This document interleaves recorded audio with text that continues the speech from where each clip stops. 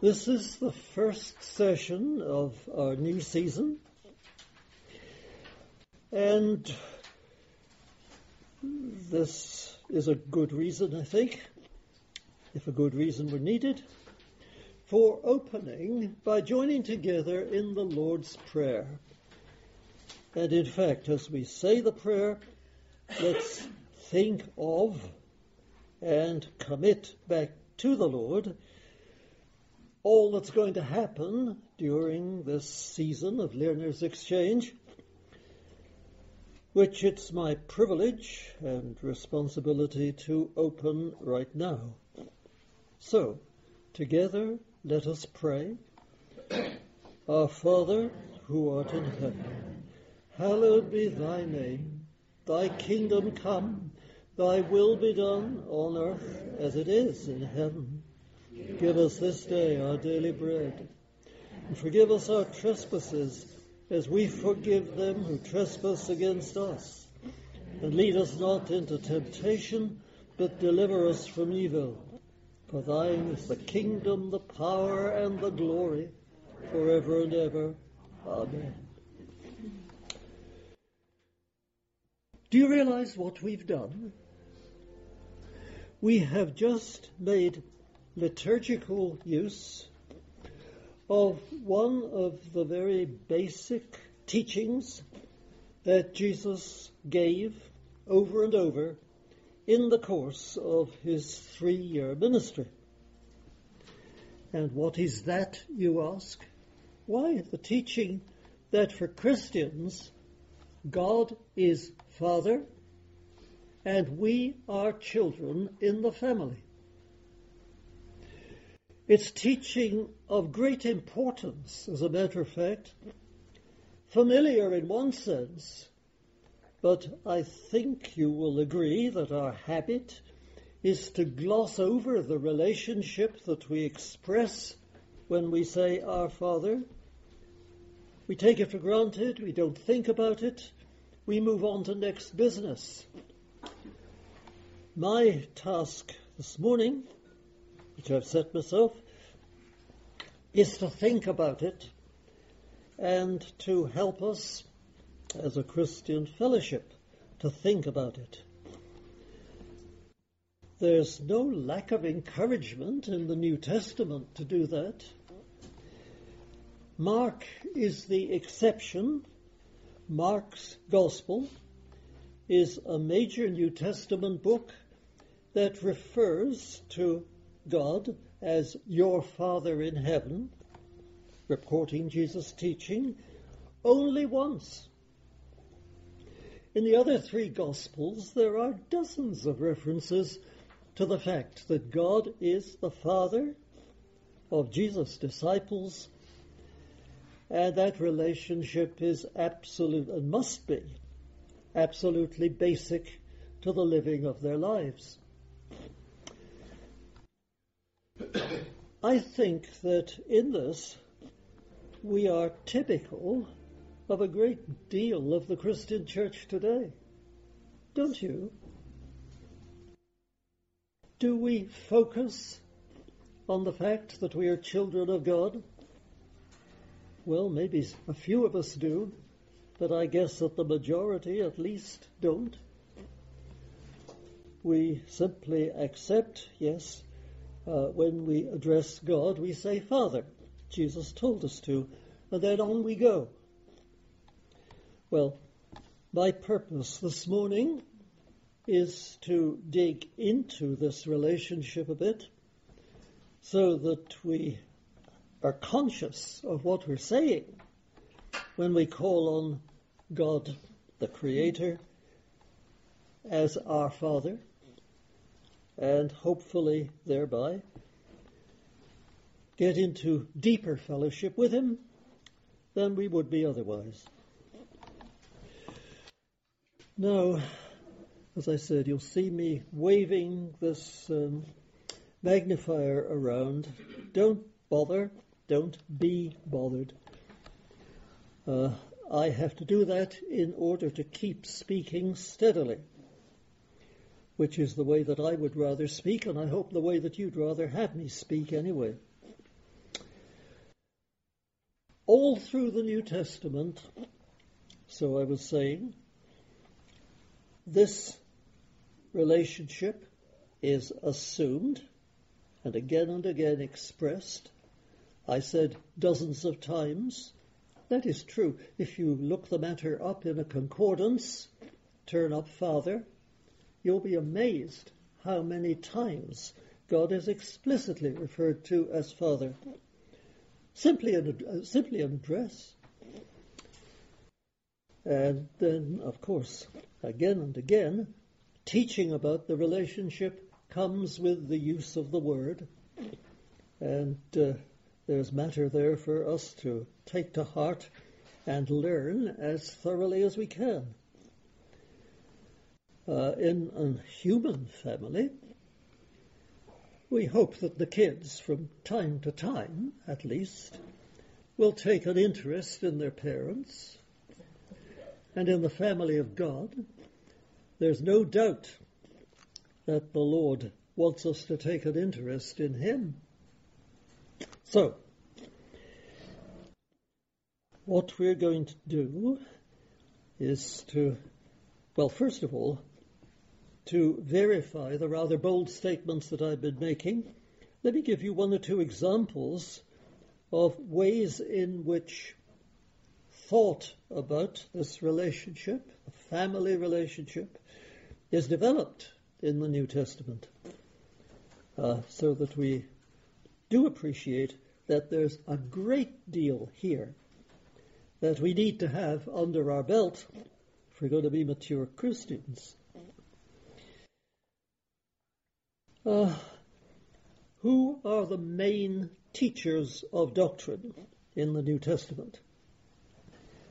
Well, I imagine we would all of us agree that the teachers of doctrine who unload the greater amount of doctrine on us readers are the Apostle John, both in his reports of Jesus' teaching in the Gospel and in his first epistle, which is a very weighty document indeed.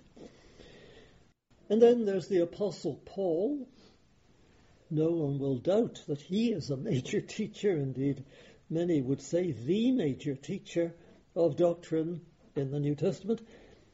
And then there's the writer to the Hebrews, who I think is sometimes neglected when he shouldn't be. How long, I wonder, since any of us were on how shall I say it, a serious trip, either in personal Bible study or in group study, through Hebrews. Hebrews is dense, I grant it. Hebrews moves along steadily with the minimum of rhetoric and the maximum of explanation. Well, that's very instructive for those who are prepared to take their coat, their jackets off, so to speak, and get down to the business of being instructed. But it means you can't read Hebrews casually, at least not the doctrinal parts. I'm not thinking of Hebrews 11, but I am thinking of Hebrews 1 to 10. Well, just let me point out quickly some of the major emphases regarding the family, God the Father and we the children, which you find in these three writers. John is constantly circling round the theme of becoming and then being a Christian. You become a Christian by faith. That's affirmed in the preface to his Gospel. I expect you could recite the words. As many as received him, to them he gave, Greek word is best translated, I think, privilege. To them he gave the privilege of becoming children of God, even those who believe on his name. And then, through the rest of the Gospel and through 1 John, as I said, he circles round the theme of how different our lives should be when we become children of God and are in that relational sense alive in the Lord. And, of course, in the spiritual sense also of having the divine nature implanted in us, which gives us instincts and priorities which we didn't have before. Well, that's the family likeness. Yes, of course. It's very simple when explained. I only want at this stage, however, to point out that there is a great deal in John about it. And then there's Paul. Well, Paul was a very didactic sort of person, that's very obvious. In both Romans and Galatians, which are major teaching units, the notion or the declaration of the reality of our being children of God and God being our Heavenly Father comes out strong at key points. Let me show you. Galatians, let's start there. Galatians is a book weightier than some people recognize, I think. It's a book in which the reality of faith, the range of reality that the word faith covers, is set out in a way which Paul means to be utterly memorable, and I think is. Galatians chapter 2, verse 20. This is how Paul, having got this far in his argument, expresses the matter. I have been crucified with Christ.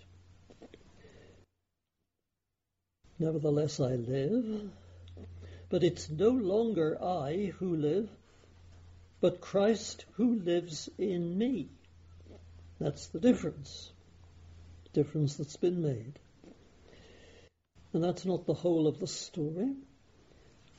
The life that I now live in the flesh, I live by faith. See, faith is being described here. I live by faith, this faith in the Son of God, who loved me and gave himself for me. That's faith and nothing less than that. That's what Paul wants us to learn from Galatians 2:20.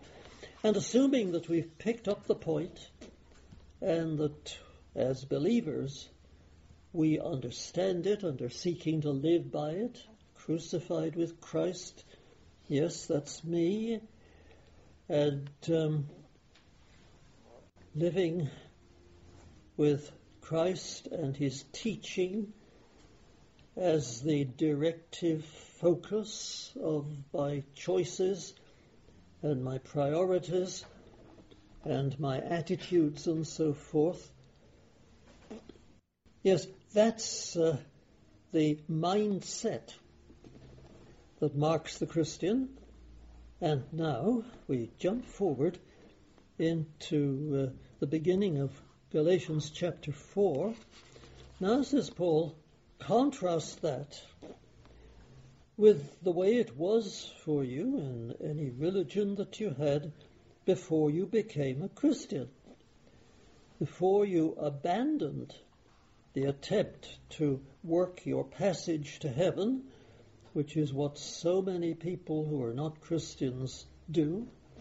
You give that up, and you embrace with both hands, you might say, the new life in Christ, which is in fact yours.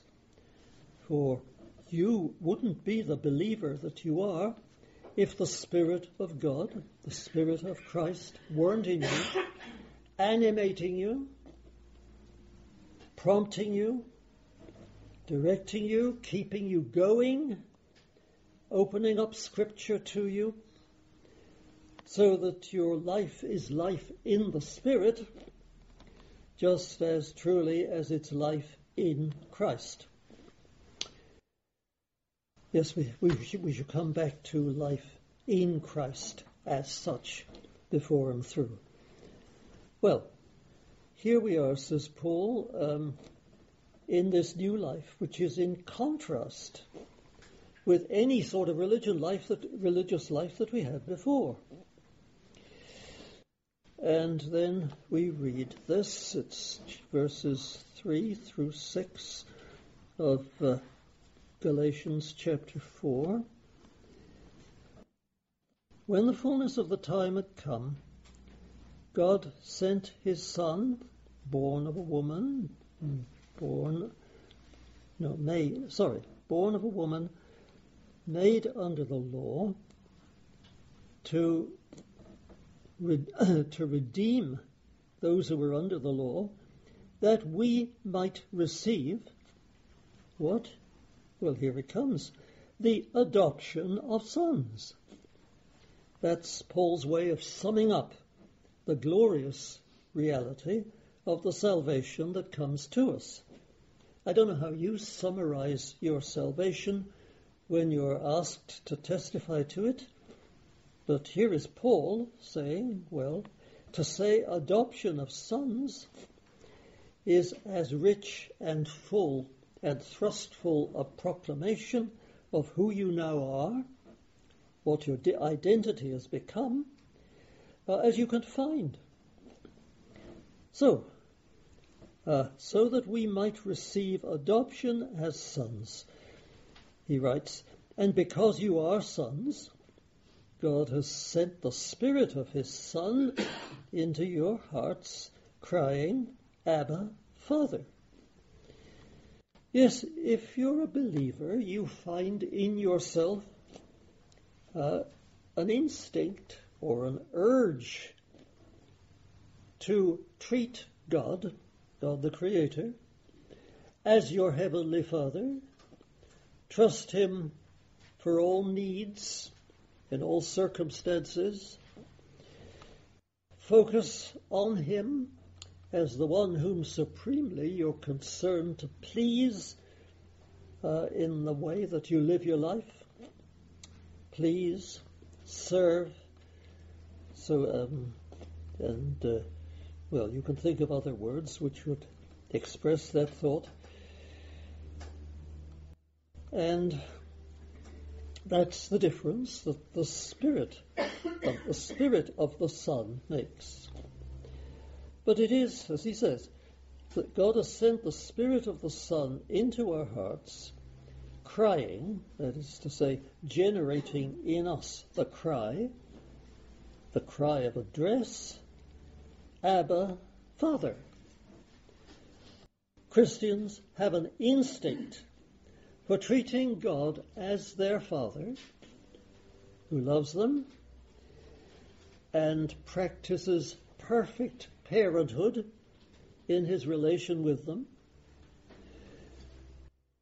In the world, fathers in families don't always behave that way, but in the realm of Christian reality, God the Father behaves towards his children always in that way.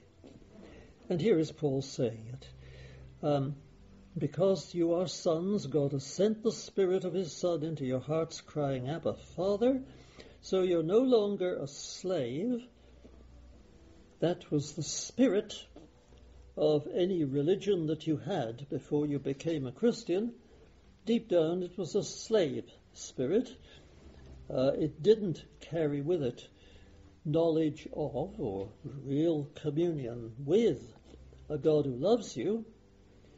It was rather an attempt to attract the attention and maintain the goodwill of a God whose favor you had to win by endeavor of some sort or other.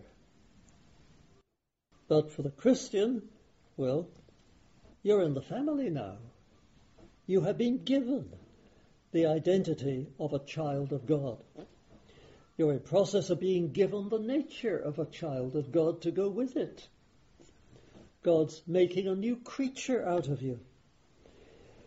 And that's the life that, as a Christian, you should be conscious of, thoughtful about, thankful for, and enthusiastic in living. It's a wonderful thing to be a Christian.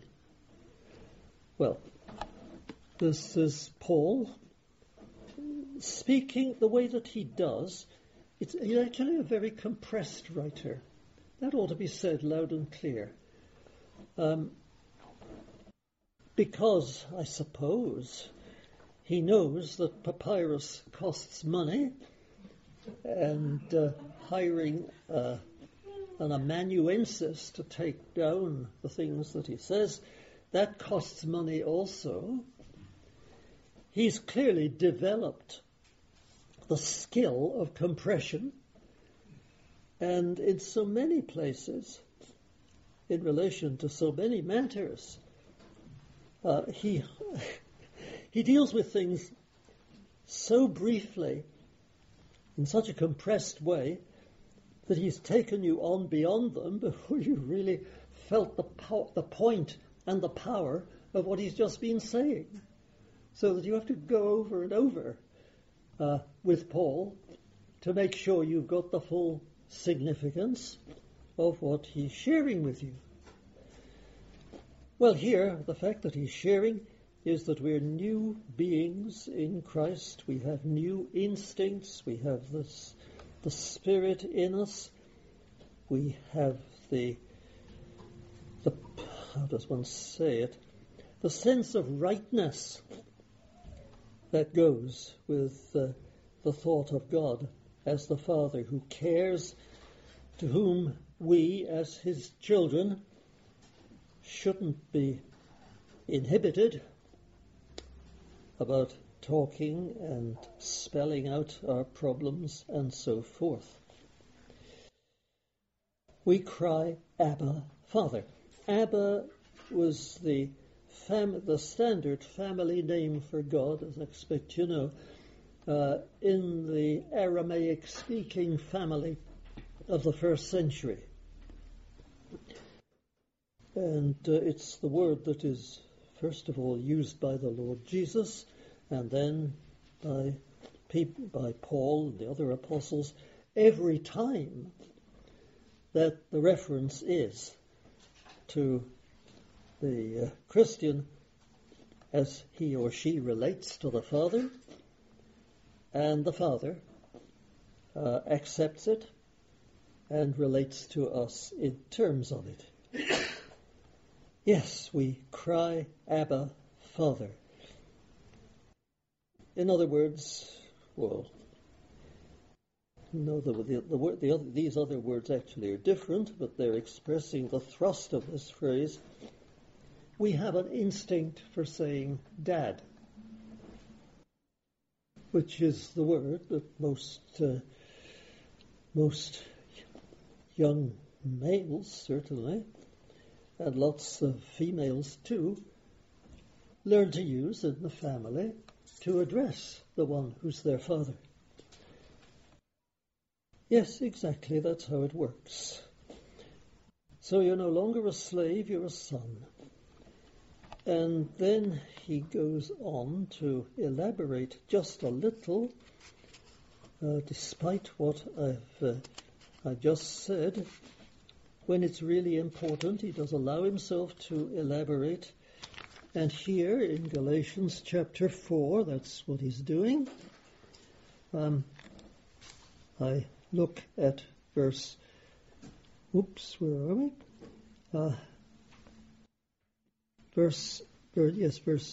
of the chapter. Now you have come to know God, or rather to be known by God. That's terrific, isn't it? It's great that we know God.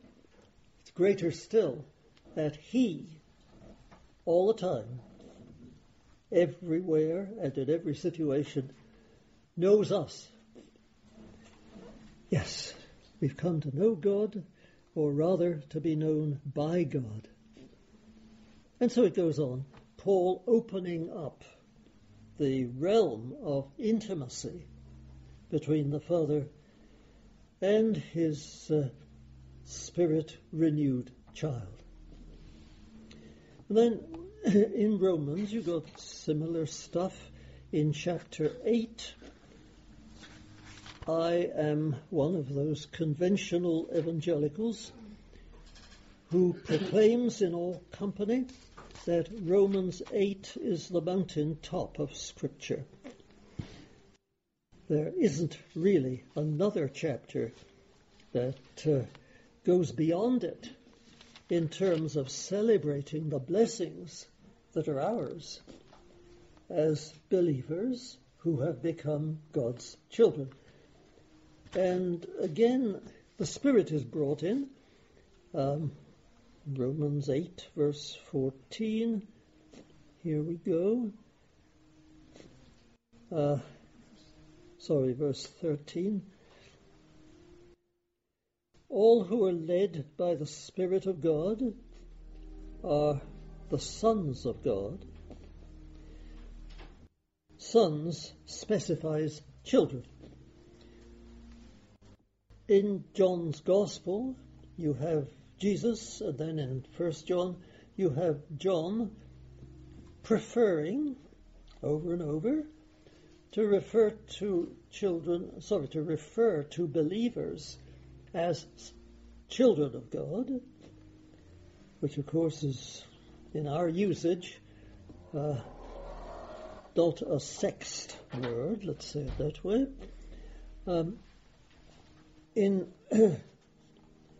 In Paul, more often, you have God as Father and children as...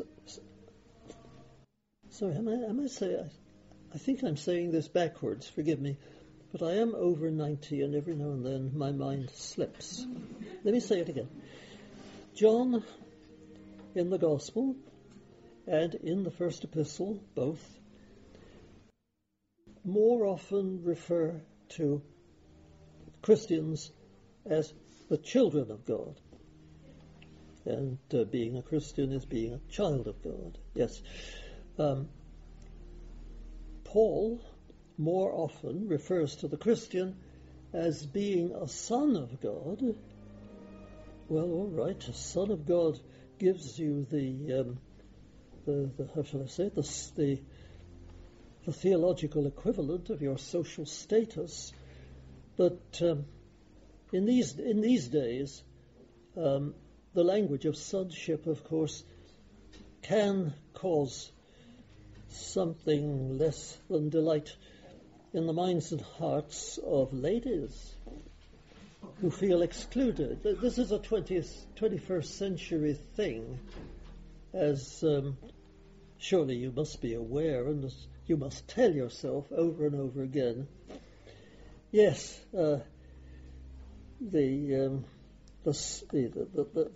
constant self-consciousness about sex mattering in these matters. It's just become part of our culture in recent decades. But the essence of the matter is, of course, the same for all the children of God, both us boys and you girls. And you have to realize that in Paul, the preference for talking about sons of God is partly deference to the fact that in the ancient world, only males could inherit. There was no such thing as inheritance for females.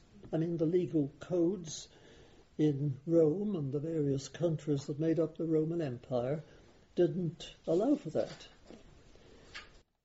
Well, we don't live in those days. So we don't have to make adjustments for that fact.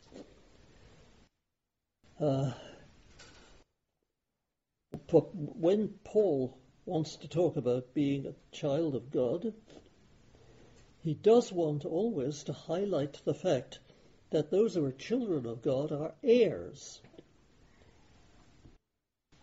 of God, joint heirs with Christ. That's what he's going to say later on in Romans chapter 8. Well, we all of us, very properly, want to be included in that. Well then, in general conversation, you don't talk about being a son of God, you talk about being a child of God. And then there's no possibility that this is how Paul must have reasoned it out. Then there's no possibility that the ladies will feel excluded simply because of the social conditions that are the background of inheritance talk. Did I say that clearly? Mm-hmm. I know that it's a sensitive point with some people, and they tend to criticize the Bible for not observing the social sensitivities of the 21st century. Well, what am I to say? It would be a miracle and a half if the Bible turned out to have been written with a special concern to do deference to the way that the 21st century talked, when in previous centuries all over the world it wasn't so. But I'm not going to pursue that except to say, note where the oddity comes into the situation. Now, what I wanted to show you actually from later on in Romans 8, namely Romans 8:14 through 17, that's the passage, I think. Yes. Spirit, you've received the Spirit of adoption, whereby we cry, Abba, Father, as we were told in Galatians. And the Spirit himself bears witness, we're told. This is verse 18. The Spirit bears witness with our spirit that we are children of God.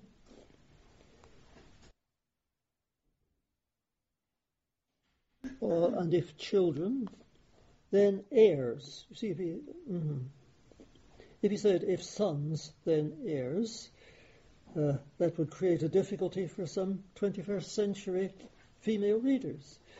But no, if children, then heirs. Heirs of God, fellow heirs with Christ, provided we suffer with him. There's a great deal about suffering as an inevitable part of discipleship in the New Testament. We're familiar with it, I think, so I need not dwell on it now, just to remind you that it's there.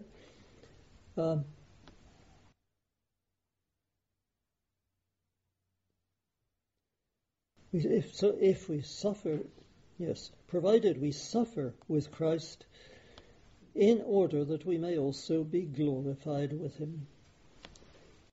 Togetherness with Christ, he wants us to understand, is the central, integral and integrating fact of the relationship that we're exploring.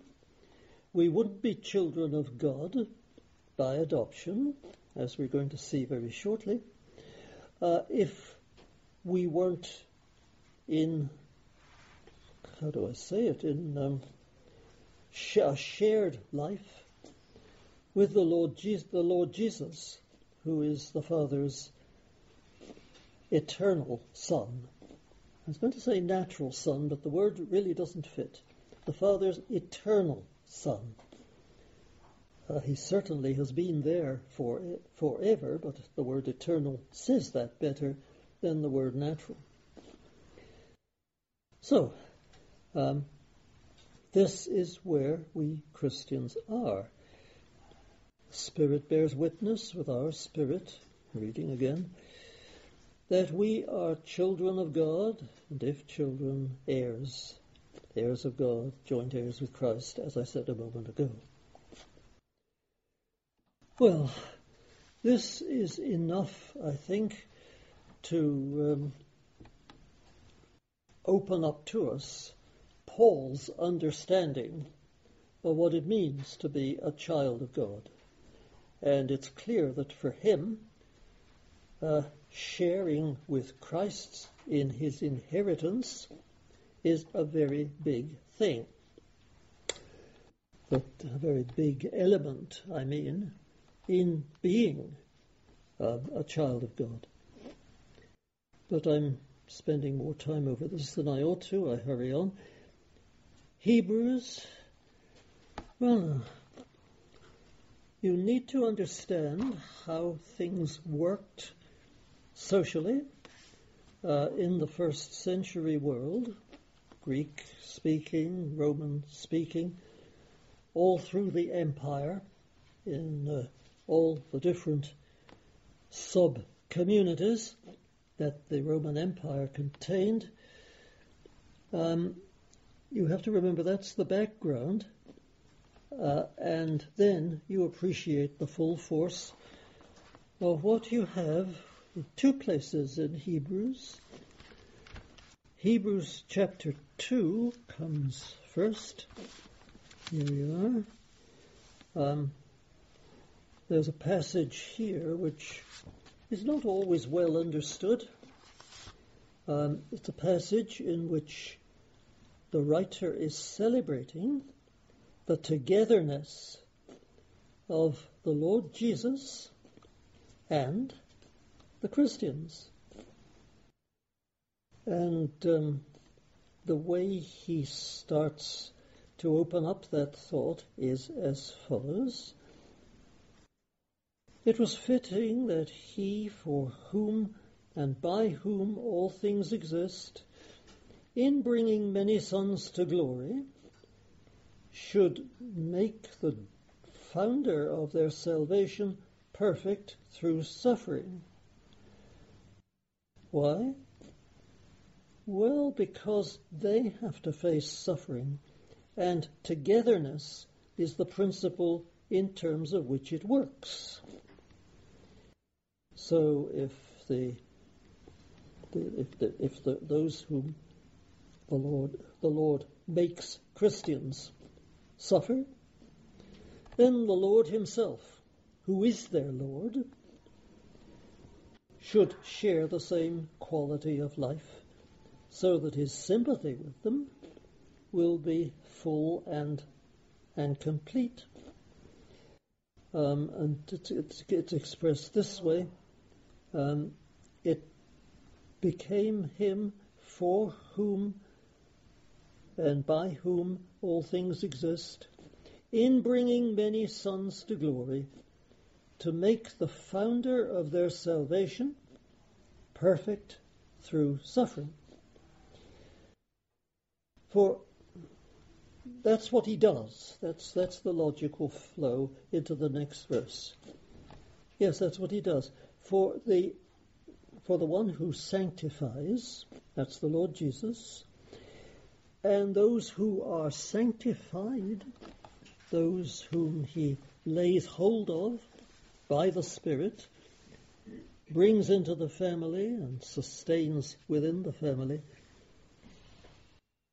Those who are sanctified are all have the same origin.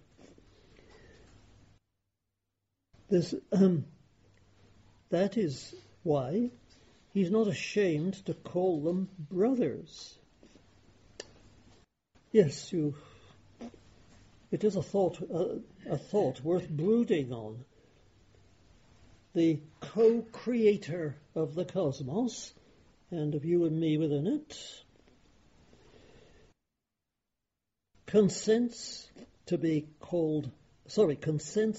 call those whom he takes into fellowship with himself brothers.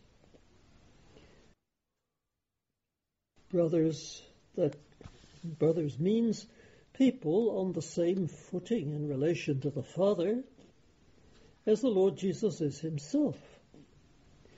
They are creatures and the Lord Jesus is a creator, but the fact is they are set alongside each other in this verse as brothers. And then Old Testament passages are quoted as being fulfilled in the mind of Christ, like this. He's not ashamed to call them brothers. He says, I will tell of your name, this is God the Father's name, to my brothers. Yes, that's a word fulfilled in the mind of Christ. I will tell your name, Father's name, to my brothers. In the midst of the congregation of my brothers, you understand? In the midst of the congregation, I will sing your praise. And then again, behold, quite explicit now, I and the children God has given me. Yes, this is the writer to the Hebrews laying the foundation for what he's going to say about the mediation of Christ, who extends, shall I say, the arms of his ministry to touch all those whom he takes into fellowship with himself, taking them with him, yes, as he said, into and through suffering, but taking them with him into glory as well. The togetherness is maximized. And this is one of the things that the New Testament writers are concerned to do. Maximize the togetherness in the family of which the Lord Jesus is the elder brother and the head.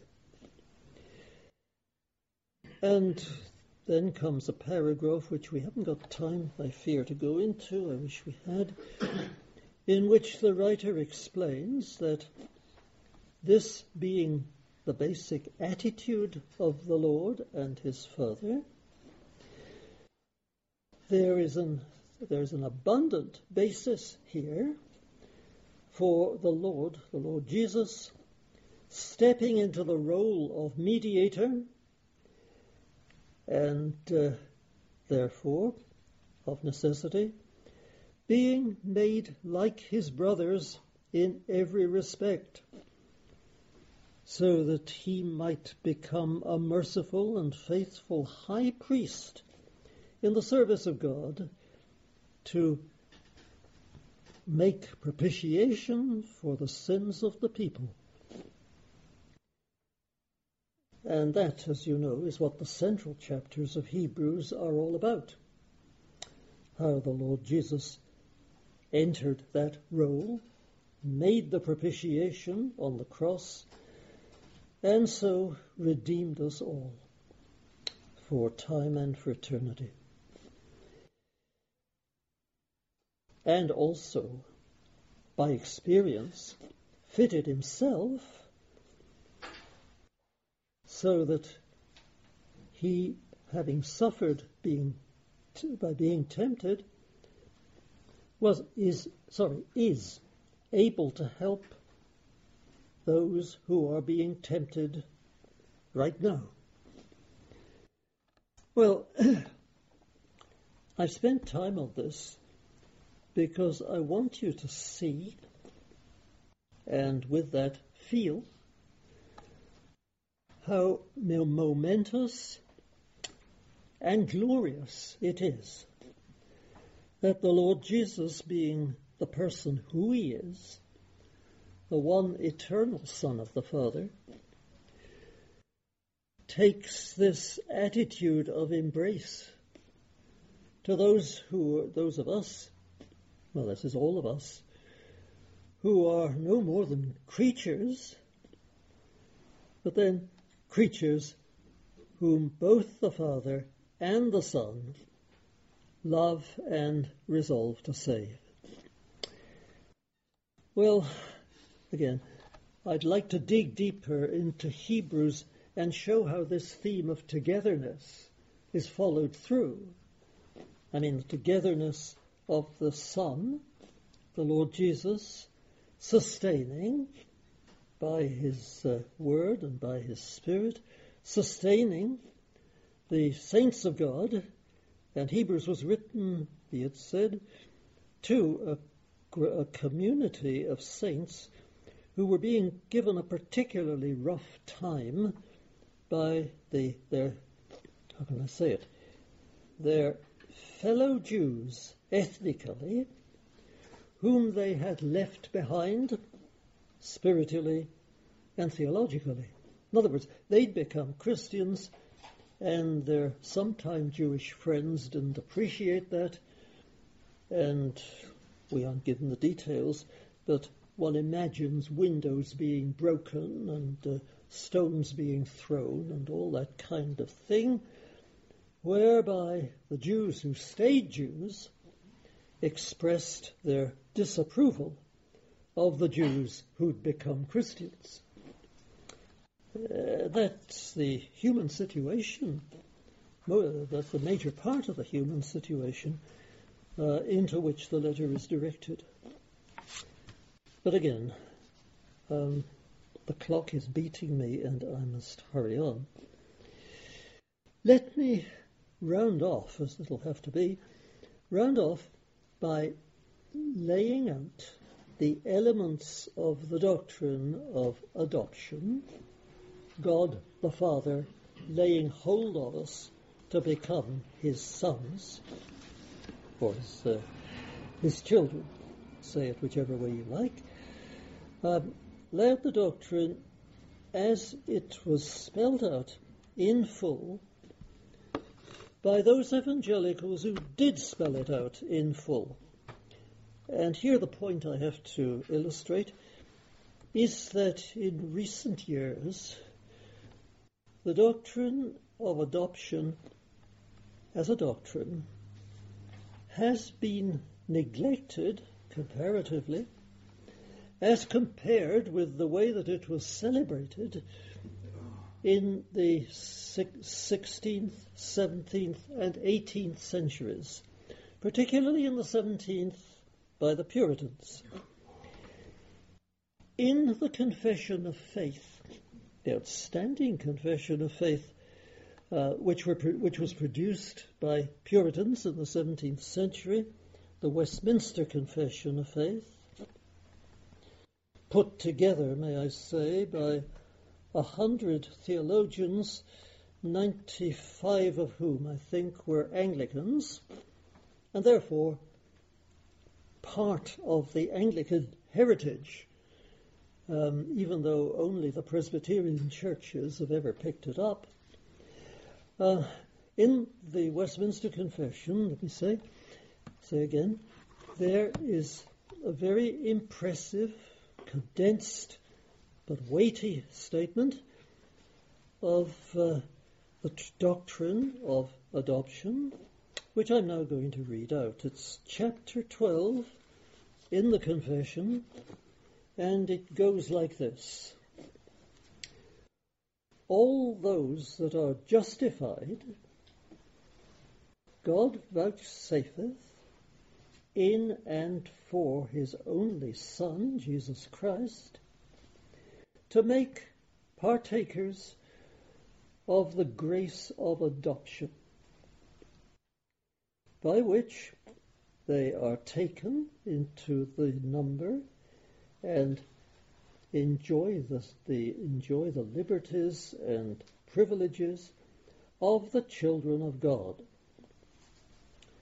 have his name put upon them, receive the spirit of adoption, have access to the throne of grace with boldness, are enabled to cry, Abba, Father, are pitied, protected, provided for, and chastened by him as by a father, yet never cast off, but sealed to the day of redemption, and inherit the promises as heirs of everlasting salvation.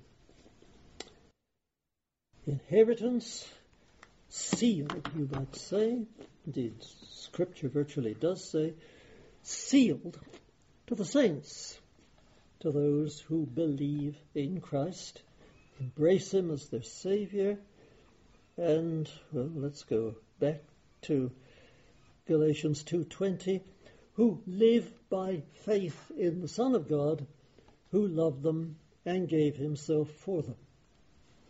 And I put that in the third person because that's what the grammar of my statement suggests, but really it's us that I'm talking about. We are the ones on whom the Saviour has bestowed this favour, and for whom He died, and with whom now He lives and leads. Well, I hope you'll agree that statement on adoption is very weighty, very strong, very clear.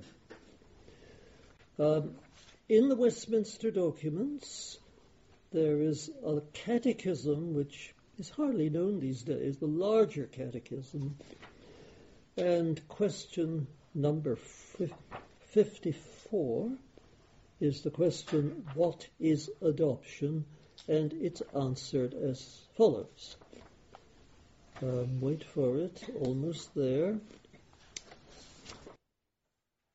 Not quite as near as I thought I was.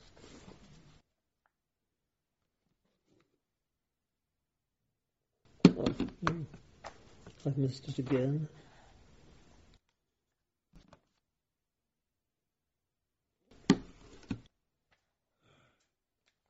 Question 54. Sorry, I'm wasting your time, which I'm sorry to be doing. What on earth has happened here? What on earth? Oh, I think I know. Yes. Oh, sorry, this is a vision thing. I have misread some figures. So sorry.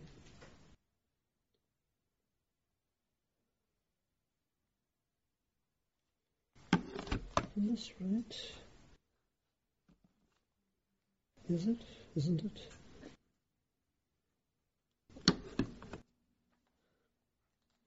I told you that my fiddling with the apparatus is nothing to do with you. So here now is Alexandra to fill the gap by saying something that will have to do with you.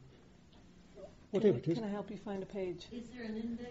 No, I'm looking for question 54, and I'm not seeing it. I can help you find it. Thank you. Yes.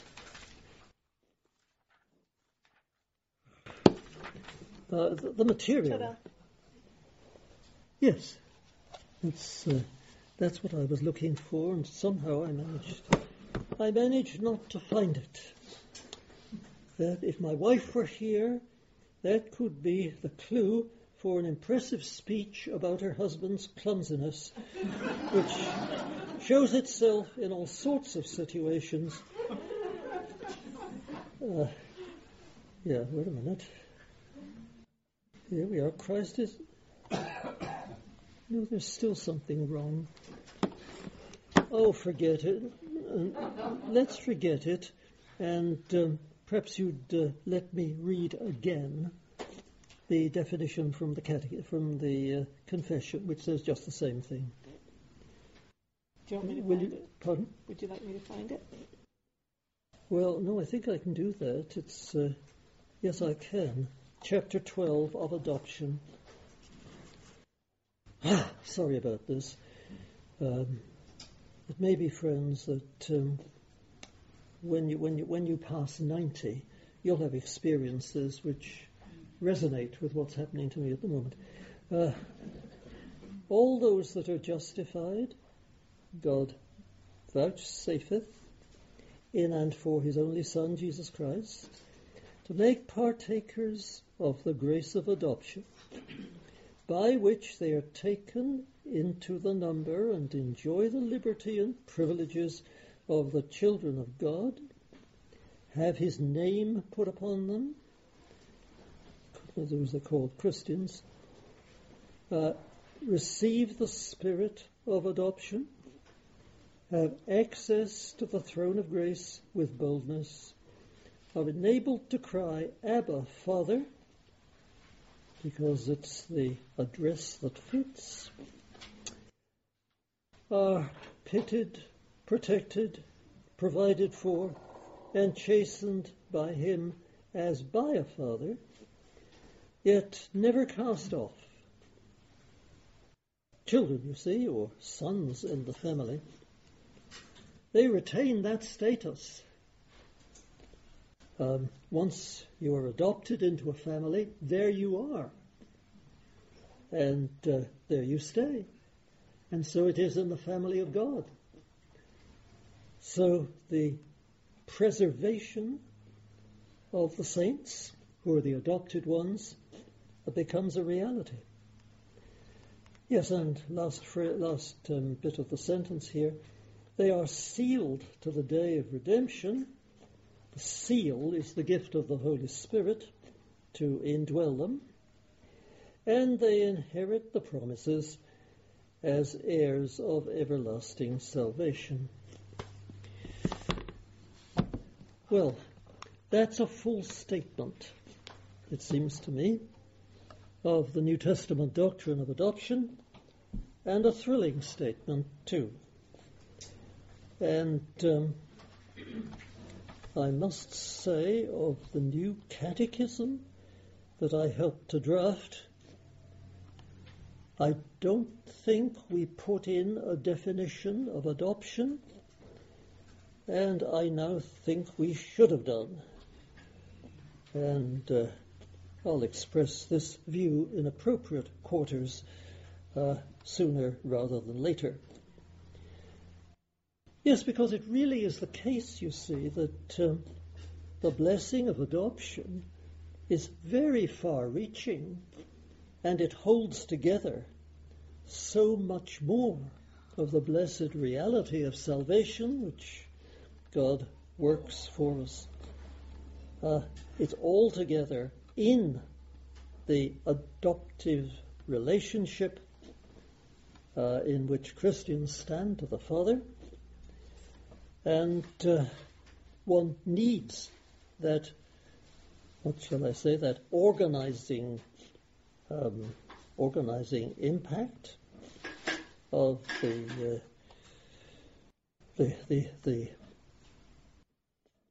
reality of adoption to hold together all the other blessings, justification, reconciliation, regeneration, restoration, so forth.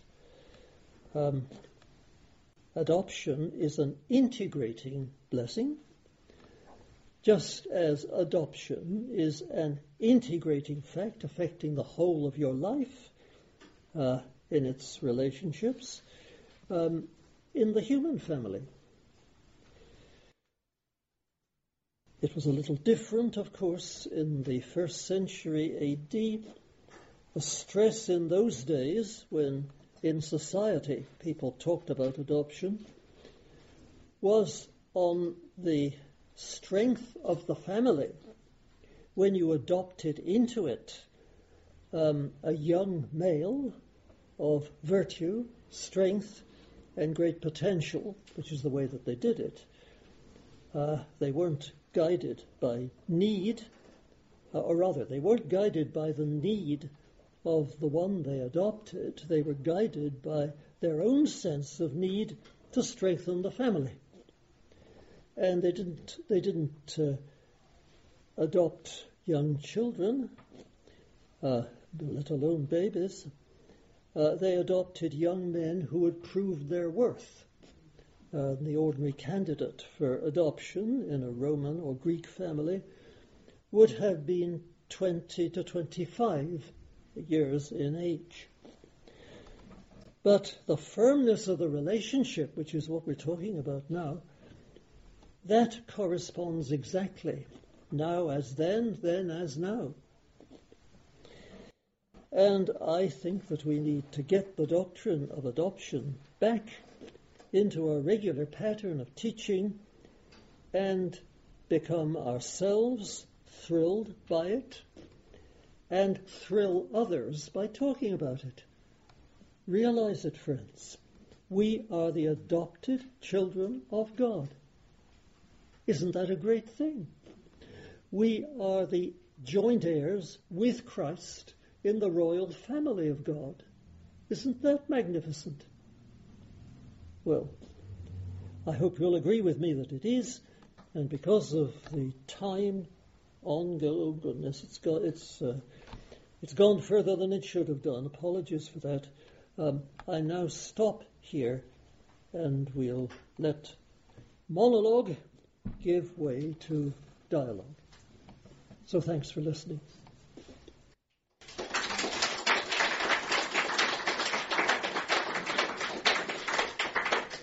Questions, discussion, reaction.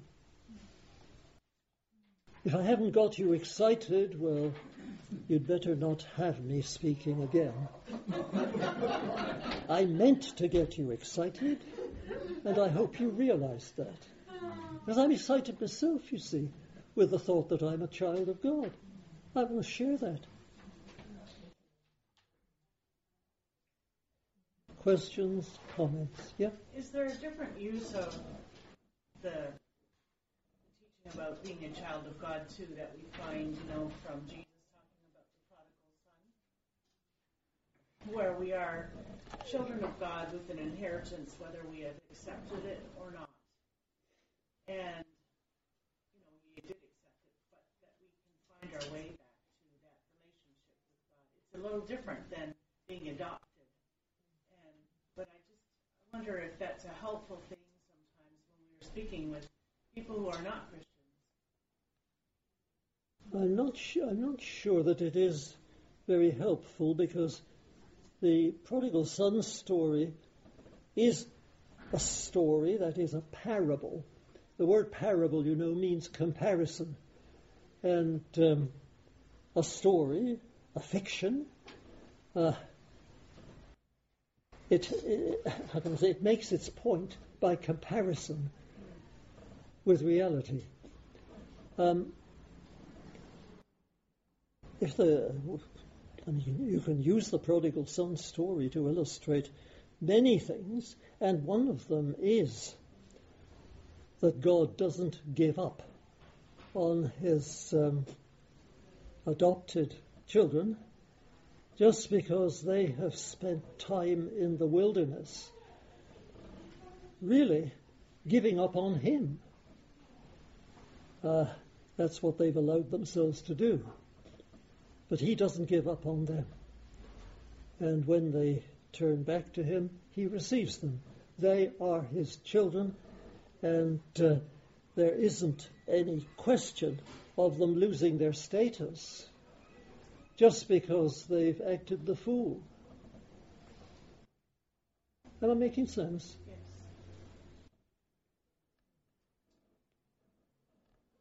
Yes. If we're talking to people who are themselves playing the fool in some moral, spiritual way, the thing to emphasize, I think, is that, look, I believe that if you saw the life you're living the way God sees it, you would be disgusted with yourself in all sorts of ways. But I want to tell you that if you are wise enough to turn back to God and acknowledge how stupid you've been to do this, behave this way, whatever, you will find that God's embrace of you as his child, whom he forgives when the child goes off the rails, even if the child does it over and over, that hasn't changed in the least. Adoption is a firm status.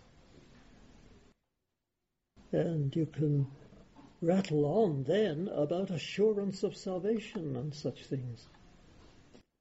But that's not quite what you were asking me. No, I just wondered if there is also a sense in which, as God's creation, that we are all His beloved children, whether we know it or not, and that is apart from our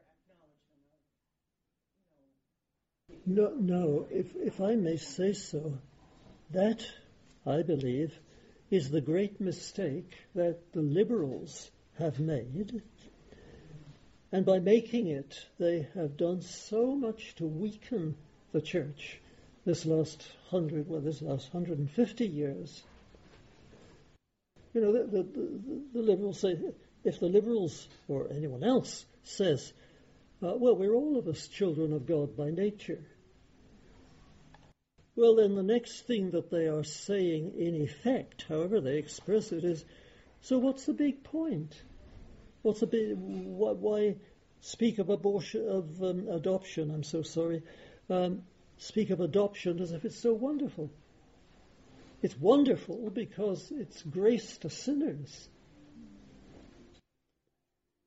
But if you start saying, well, no, it's the natural inheritance of everybody who's born, you're devaluing it most radically. Seems to be, anyway. I think what's interesting for me is the bridge between that, though, is it's not based on our merit, so it's accessible to all. So it's not that it's exclusive, but it is exclusive, if you know what I mean. Well, yes, it's exclusive if you exclude yourself. Yes. But it's not exclusive in terms of God's offer and openness and invitation. And that's a central theme of evangelism in all its shapes and forms. God is still there, and His invitations still stand. Dr. Packer, so adoption is part of baptism? Sorry, say that again. Adoption, it's part of baptism, although we don't think of it like that? Is adoption part of baptism? Well, yes, you could say that. Because when we're baptized, then we're in God's family. But we haven't, if we're babies, it's the strength of those who believe, who are presenting us to baptism, right? I think that's an overstatement.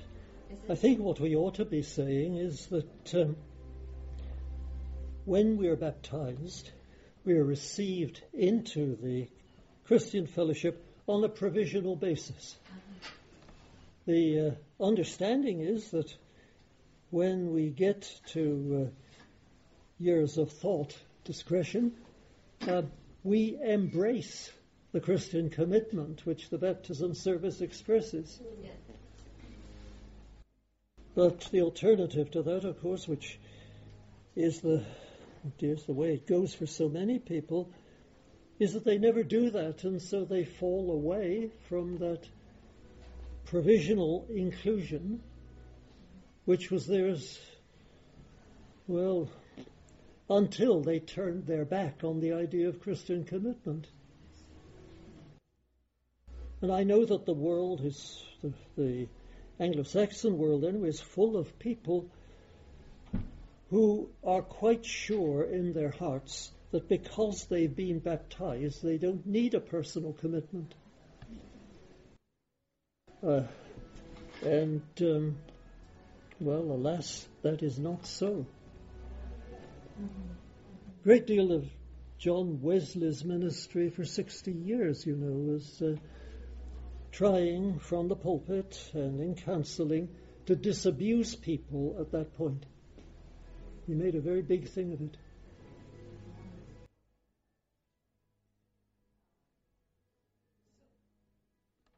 at the risk of taking us down a completely different road, but I'm quite fascinated because I'm not familiar with the Westminster Confession, but it seems to be that what you read was really insightful and profound. So why, given that there were so many Anglicans on it, was it not accepted? Oh, it was politics. It was produced during the years in which the Church of England had been declared, when I say Church of England, I should say Church of England worship, the Church of England order, or organization, I better say, had been declared unlawful in England because the Church of England had backed the royalists, the king, believing in the divine right of kings, which had caused the Civil War.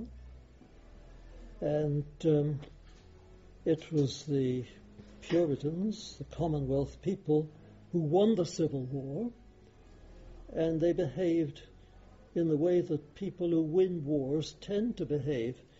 They squelched the people they defeated in so thorough and overdone a way that they built up terrific resentment and so provoked a reaction which swept them away. The reaction in this case was the restoration of the monarchy. Back came the king and a royalist parliament, and lo and behold, the Puritans were immediately put under all sorts of pressure. And that's how it was for the next 30 years. Think for a parallel of Germany put under monstrous pressure by the Peace of Versailles after the First World War. And that overdone pressure had a great deal to do with the rise of Hitler and the emergence of the Second World War. But when you've won a war and you belong to the race of, how do I say it, people with sinful hearts, you tend to abuse the position that you've now reached in which you are the top group and the other chaps are groveling at your feet.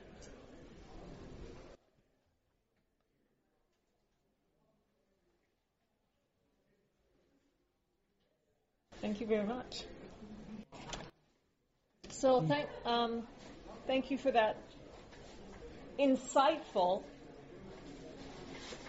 review of Scripture, church history, and world history. Always a multifold benefit from listening to Dr. Packer. You may mock your 90 years, but I call it sage wisdom. So